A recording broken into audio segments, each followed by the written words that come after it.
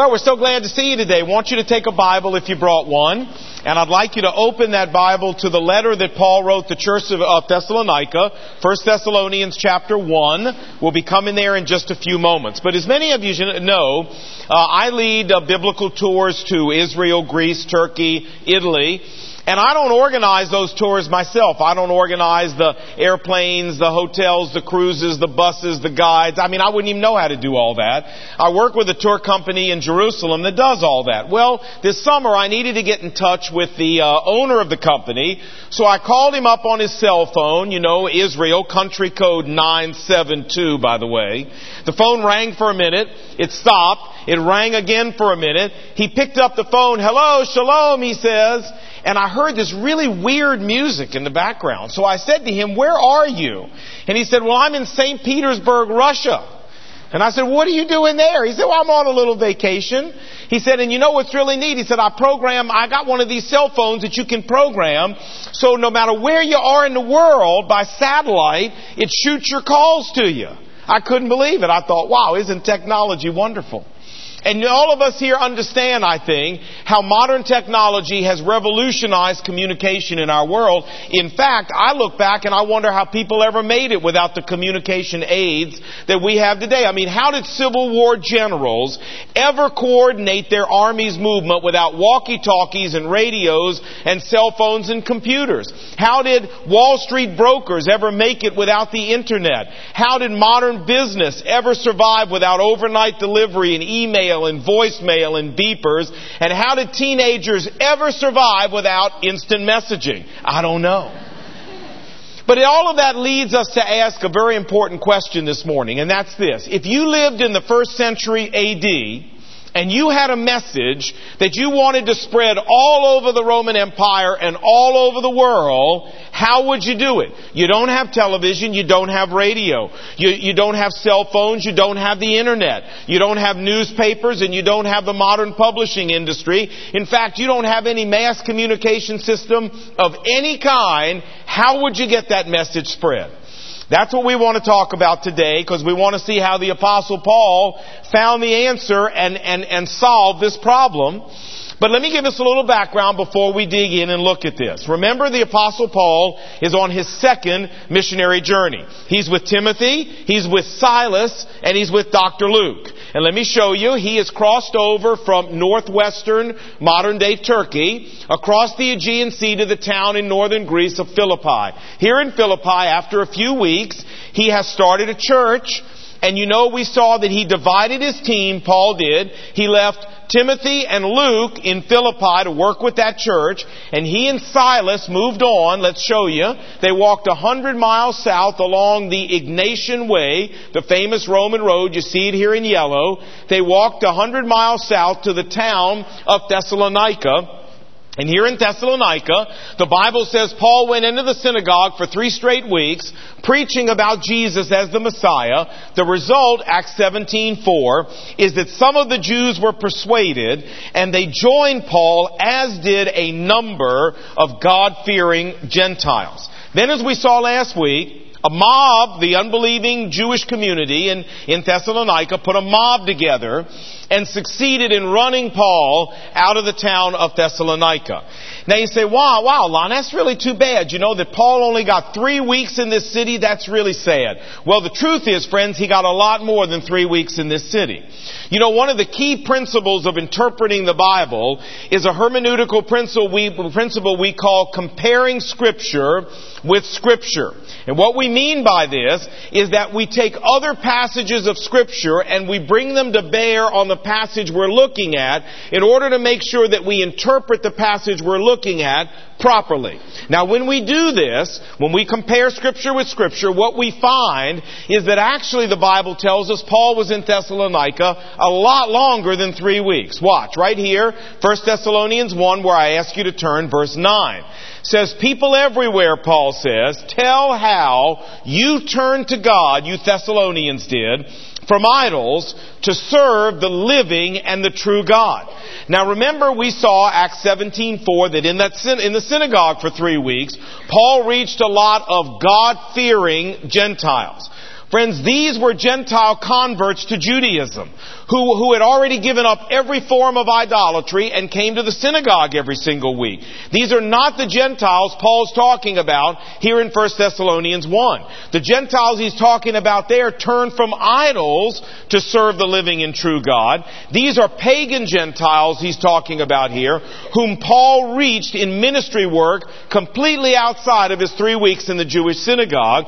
Obviously, the language of 1 Thessalonians 1 indicates that Paul had a much longer stay and a much more fruitful ministry in Thessalonica than just 3 weeks. Let's compare another verse, Philippians 4:16.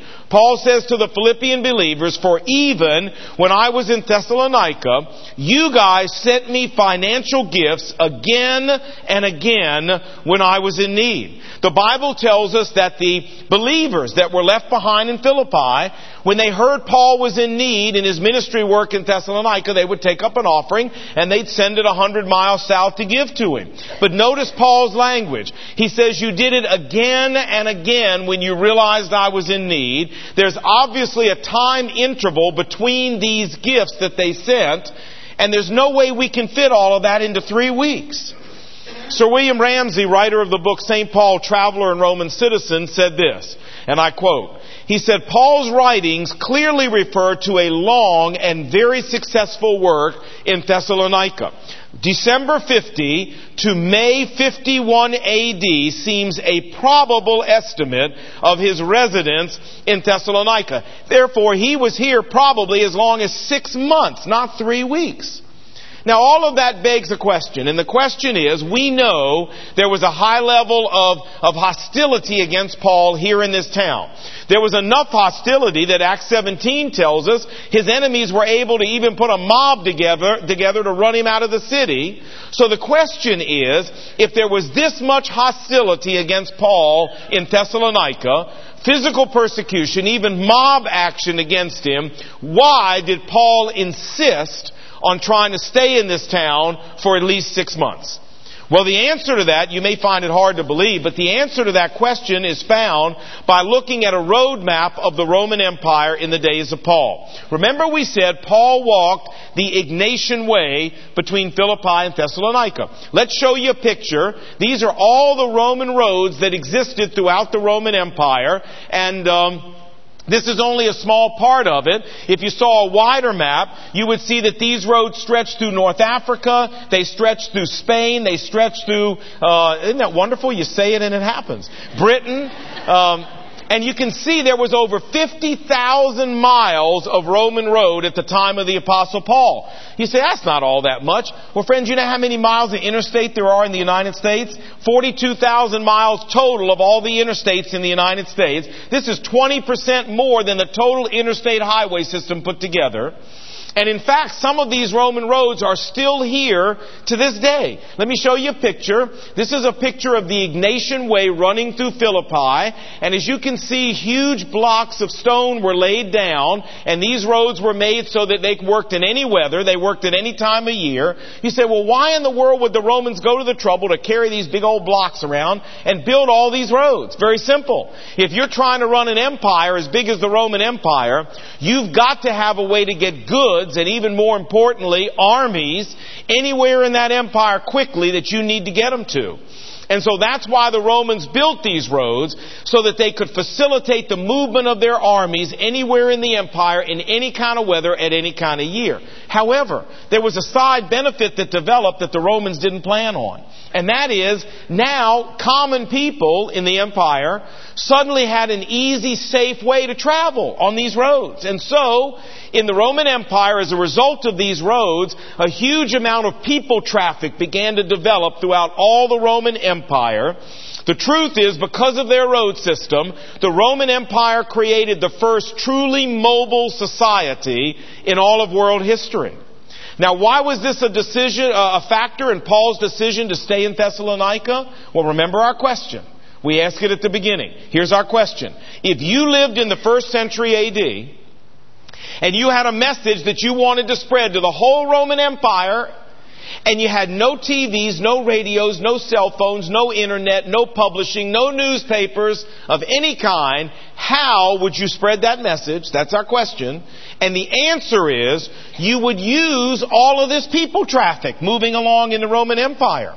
You would set yourself up in strategic cities, commercial cities, where lots of Roman roads converged and where lots of people traffic was moving through. And then what you would do is you would go out and you would share Christ, your message, with all of these people. You'd go down to the docks where ships were coming in and you'd share Christ. You'd stand on the road as people were walking by and you'd share Christ. You'd go into the hotels, the bed and breakfasts, the restaurants, the bars, and you'd share Christ. And the hope would be that people moving through this town, going someplace else, would pick up the message, believe the message, and carry the message with them as they fanned out on Roman roads all throughout the Roman Empire. We might call this the honeybee strategy. And the reason we call it this is because you know how honeybees work. They pick up pollen as they're flying around, and they end up taking that pollen with them and pollinating flowers miles away from where they originally picked up the honey. And what Paul did, his strategy was to pollinate people spiritually with the message of Jesus Christ, and then to trust them to spread out like honeybees on all of these Roman roads, taking the pollen of the message of Christ with them as they went back to their cities, their people in the far-flung regions of the empire. And that's how Paul planned on spreading the message of Christ through the whole empire. You say, so Lon, tell me, is one of these, what was Thessalonica, one of these strategic centers? Was it one of these strategic cities? Well, friends, does Saddam Hussein need life insurance? I mean, come on. That's actually funny. You'll get it later. But anyway, yes, Thessalonica was one of these cities. Let me show you here on a map. Let's go back and look. The star that you see here is where Thessalonica is. And what I want you to notice is that inside the black circle is all of the roads that spread out north, northeast, and northwest, all emanating and starting at this port city of Thessalonica. All of the Balkans, countries we know today as Romania, Albania, Yugoslavia, Bulgaria, and Serbia, all of these countries were reached by roads that came out of Thessalonica. All of southern Europe today, people that we think of as being living in Austria, living in Hungary, living in Czechoslovakia, all of those lands were reached by roads that spread out coming from Thessalonica. All of northern Greece was reached by these roads, and even into the Ukraine and southern Russia were all reached by roads that converged at one point the city of Thessalonica. And this is why Paul set up shop there, because he knew if he could reach the people traffic moving through that city, he could affect all of this area for Jesus Christ. In fact, look at verse 8 right here in 1 Thessalonians 1. It says, the Lord's message rang out from you, not only to the people in Greece, but your faith in God has become known everywhere. In fact, Paul says, people everywhere tell us how you turn from idols to serve the living and the true God.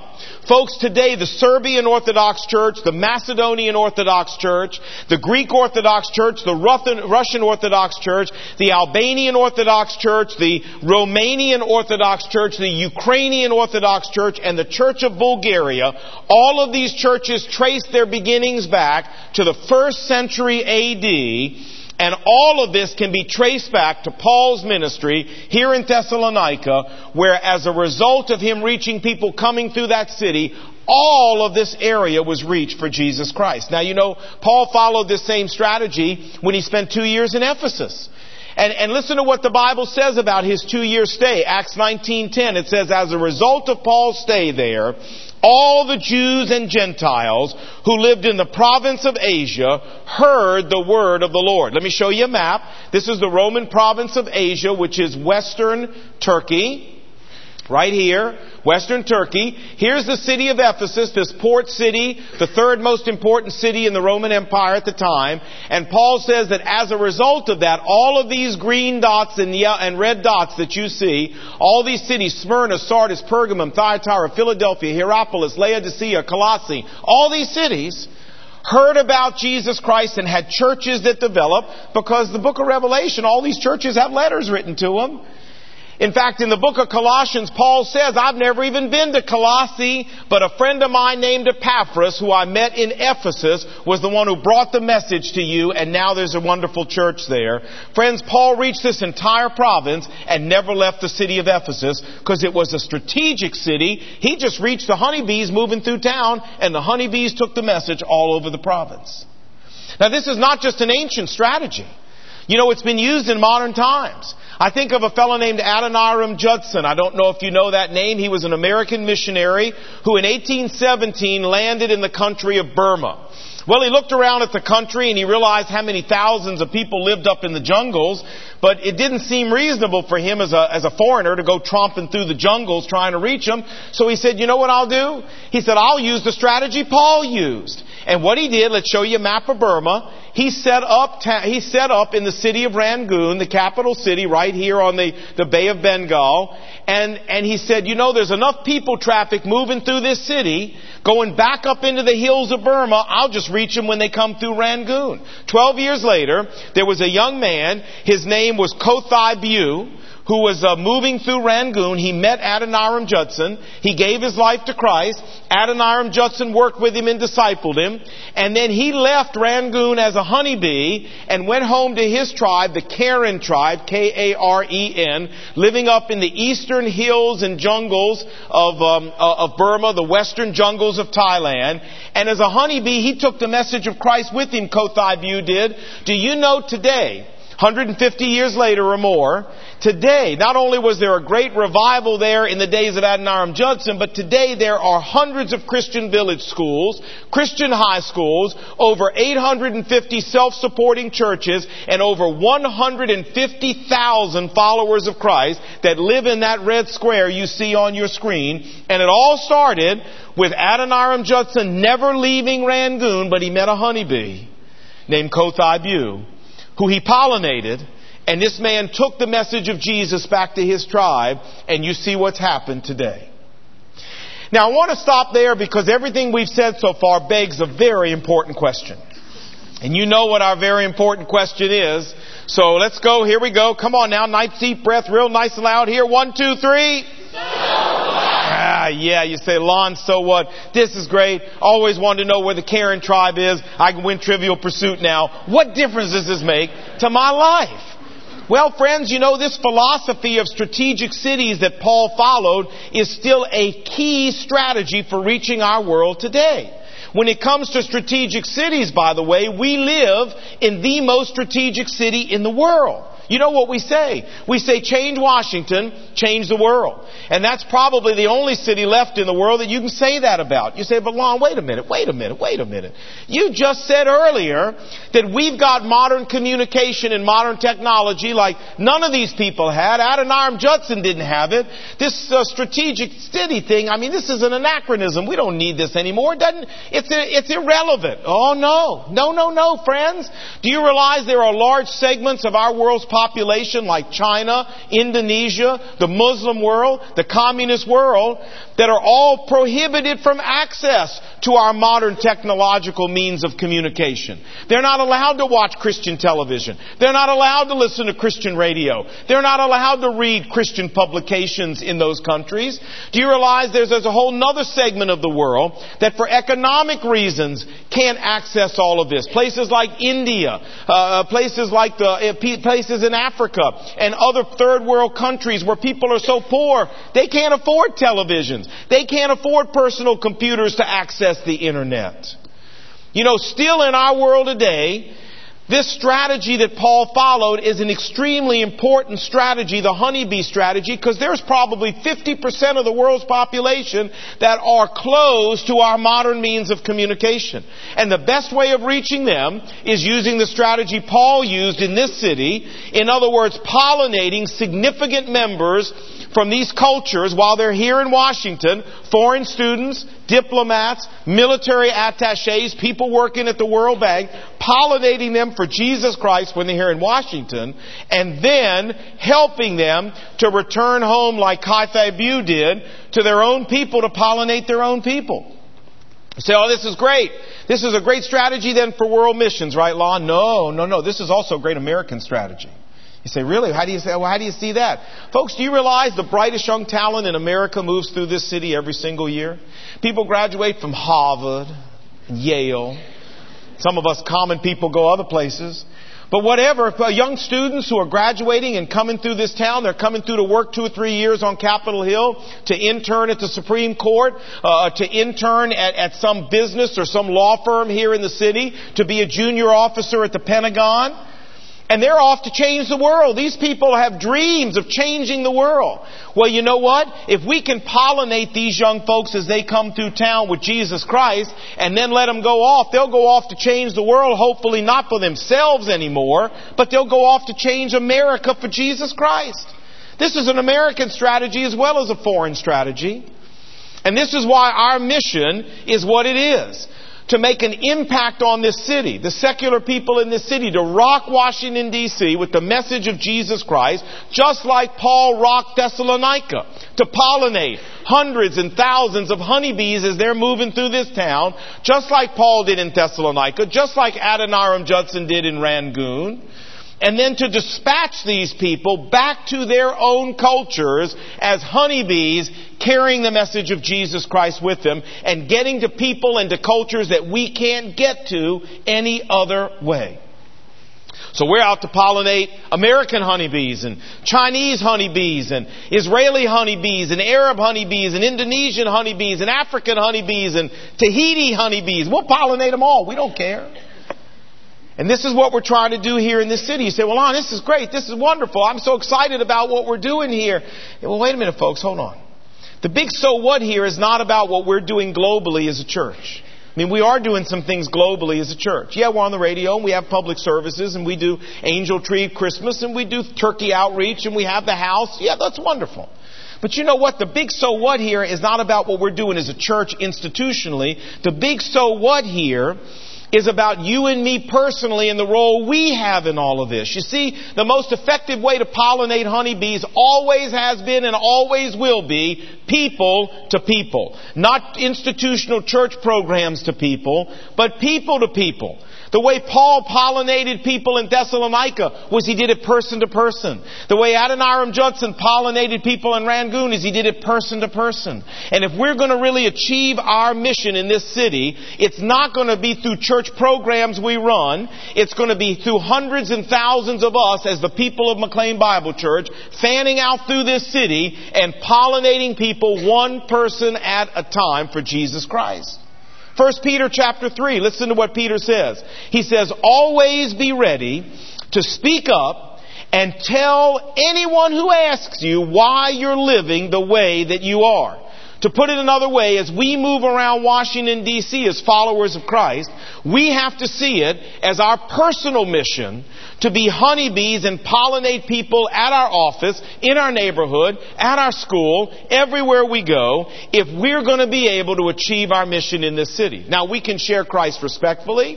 We can share Him courteously. We can share Him kindly. But friends, if we're going to get the job done, we're going to have to share Jesus boldly and without apology in this city to get this job done. And you know what I like to say is, what are we ashamed of? What are we afraid of? We have the one message in the universe that will not only alter people's eternal destiny, but will transform their lives. What are we afraid of? I love what Paul said. He said, I am not ashamed of the message of Jesus Christ. Why, Paul? Because it is the power of God unto salvation for everyone who believes. And friends, this is what I want to challenge you and me to do. Yes, we want to follow Paul's strategy in this city. Yes, we want to pollinate honeybees moving through this city. That's how we can reach our country and reach our world. But you know, there's a personal element here. That means you and I have to be honeybees. We've got to step out. We've got to share our faith. We've got to pollinate the people everywhere we go, or it's not going to happen. I don't know if any of you guys have ever heard of John Hyde. You say, is that the guy from Jekyll? No. This is a different guy. This guy was a missionary. He was an English missionary to the country of India. And John Hyde was about halfway through his missionary career, and he woke up one morning and he was praying, and he asked God for something very unique. He'd never done this before. He said, now God, as I go out today into the streets of India, I'm going to ask you, give me one person today that I can share my faith with. And you know what? He went out and God gave him somebody. So he said, wow, that's so cool. So the next day, you know what he did? He woke up in the morning, before he went out, he prayed and said, God, give me one person I can share my faith with. He got it. Every day he began praying, God, give me one person I can share my faith with. You know what? He got him. So after a while, he started saying, hey, God, give me 2 people I can share my faith with. He got them. Then he started praying, God, give me 3 people I can share my faith with. He got them. By the end of his missionary career, John Hyde was praying every morning for 4 people a day that he could share his faith with, and every day God gave them to him, and sometimes more. In fact, he acquired a nickname because of all this. His friends began calling him Praying Hyde. Praying Hyde. Now, friends, just think what would happen if every single one of us here today, every single person that comes to McLean Bible Church, every teenager, every adult, every child, would pray and ask God that every day to give us one person we could share our faith with. Just think. That means we would be sharing Jesus Christ with over 8,000 people a day in Washington, D.C. And if we did this 7 days a week, sharing Jesus with a new person every single day, do you know how long it would take us to share Jesus with every single individual in metropolitan Washington? 6 million people? It would take us, do the math, 612 days. Now that's not even 2 years. And we, by sharing Christ, every one of us, one person a day, we could share Christ with every single person in this city in less than 2 years. You say, Lon, God bless you, son. You are such a preacher. This kind of stuff doesn't happen today. This is a pipe dream. God doesn't do this. I mean, John Hyde was a missionary. You know, God does different things for missionaries than He does for normal people. He doesn't do this kind of stuff. You don't think so? My middle son, Justin, who's a senior at JMU, was home this weekend and was telling me the story on Friday night. He said, Dad, you know, I was reading in the Bible, having devotions, and I was reading the story of Philip and the Ethiopian eunuch in the book of Acts, and how God took Philip down just for this one guy. And I began thinking, you know what, if God took this guy, Philip, and had one divine appointment for him with this eunuch, well, why couldn't God do that for me? So he said, I got up that morning before I went to class and I said, God, give me one person today I could share my faith with. He said, well, we went through the day and nothing seemed to happen. And he said that evening he's doing some tutoring for freshmen in some subjects that he's good at. And he said, I had this guy over my house and I'm tutoring him. And as part of the conversation, he turns to me and he says, so tell me, he says, here at JMU, he said, do you party a lot? And Justin said, well, I used to do some of that, but I don't really much anymore. And the guy said, well, why not? And Justin said, I could not believe it. Here this guy is sitting here asking me why I don't. And I said, well, if I want to be perfectly honest with you, it's because of Jesus Christ and what He's done in my life. And the kid said, what? And Justin said, if you want to hear about it, I'll tell you. And the kid said, yeah, I'd love to hear about it. And so for a half an hour he sat there. I don't think he charged him for that half hour, but for a half an hour he sat there. And he shared Christ with this young freshman. And he said, when the guy left and shut the door, Justin, he said, I sat down in the chair. And I said, well, would you look at that? Is that unbelievable? He said to himself. I asked for one and God gave me one. And friends, don't tell me God doesn't do this today. Let me tell you, if you want somebody to share Jesus with on Monday, you'll get it. And if you want somebody on Tuesday, you'll get it. God will see to that. And it'll be effortless. You watch what God does. You say, well, Lon, I'd love to do this. I'd love to do this. But you know what? I don't know how. I don't know how to share my story succinctly. I don't know how to defend my faith. I don't know how to explain to somebody else how they can ask Jesus into their life. Ooh, have we got something for you? It's called Christianity 301. It's part of our McLean University series, and in 8 weeks we'll teach you how to succinctly share your story. We'll teach you how to defend your faith. We'll teach you how to build bridges with people and how to share Christ with people. If you want to know, we'll help you. But friends, I want to take seriously the challenge of John Hyde. I want you to take seriously the challenge of John Hyde. Just think, if we ask the Lord to give every one of us one person a day that we could share the Lord with, just think what we could do in this city. Just think how we could impact this city for Jesus Christ. And all you have to do, every one of us, is share with one person a day. and we could blow this city apart. Well, I want to challenge you to think about that. In fact, I want to challenge you to do more. I want to challenge you to either go sign up for 301 in the lobby as soon as we're done, if you need help in getting prepared, or if you already know how to share your faith, I want to challenge you tomorrow morning when you walk out of your house to say, okay, God, if Lon's son can do it, I can do it. Give me one today, Lord, and just help me have the courage when the one comes to open my mouth. And folks, if we do that 612 days from now, we can blow this whole city up. I hope you'll take that challenge seriously, because I am. Let's pray together. Lord Jesus, thanks for reminding us today that we live in the most strategic city in the world. And forgive us, Lord, for taking for granted this incredible opportunity you've given us living in Washington as followers of Christ. Right here in this city, we have the opportunity to change the world without ever leaving town. And God, my prayer is that you would inspire us today. You would motivate us today. You would help us to understand that we are following this very same strategy that the Apostle Paul himself followed in seeking to pollinate the people of this city for Jesus Christ. Lord, make us faithful in doing that. As many of us wake up tomorrow morning and say, Lord, give me one. Give me one today. I pray you would honor that, God, and that you would give us the courage and you would give us the graciousness to share Christ with people in a way that would make sense to them.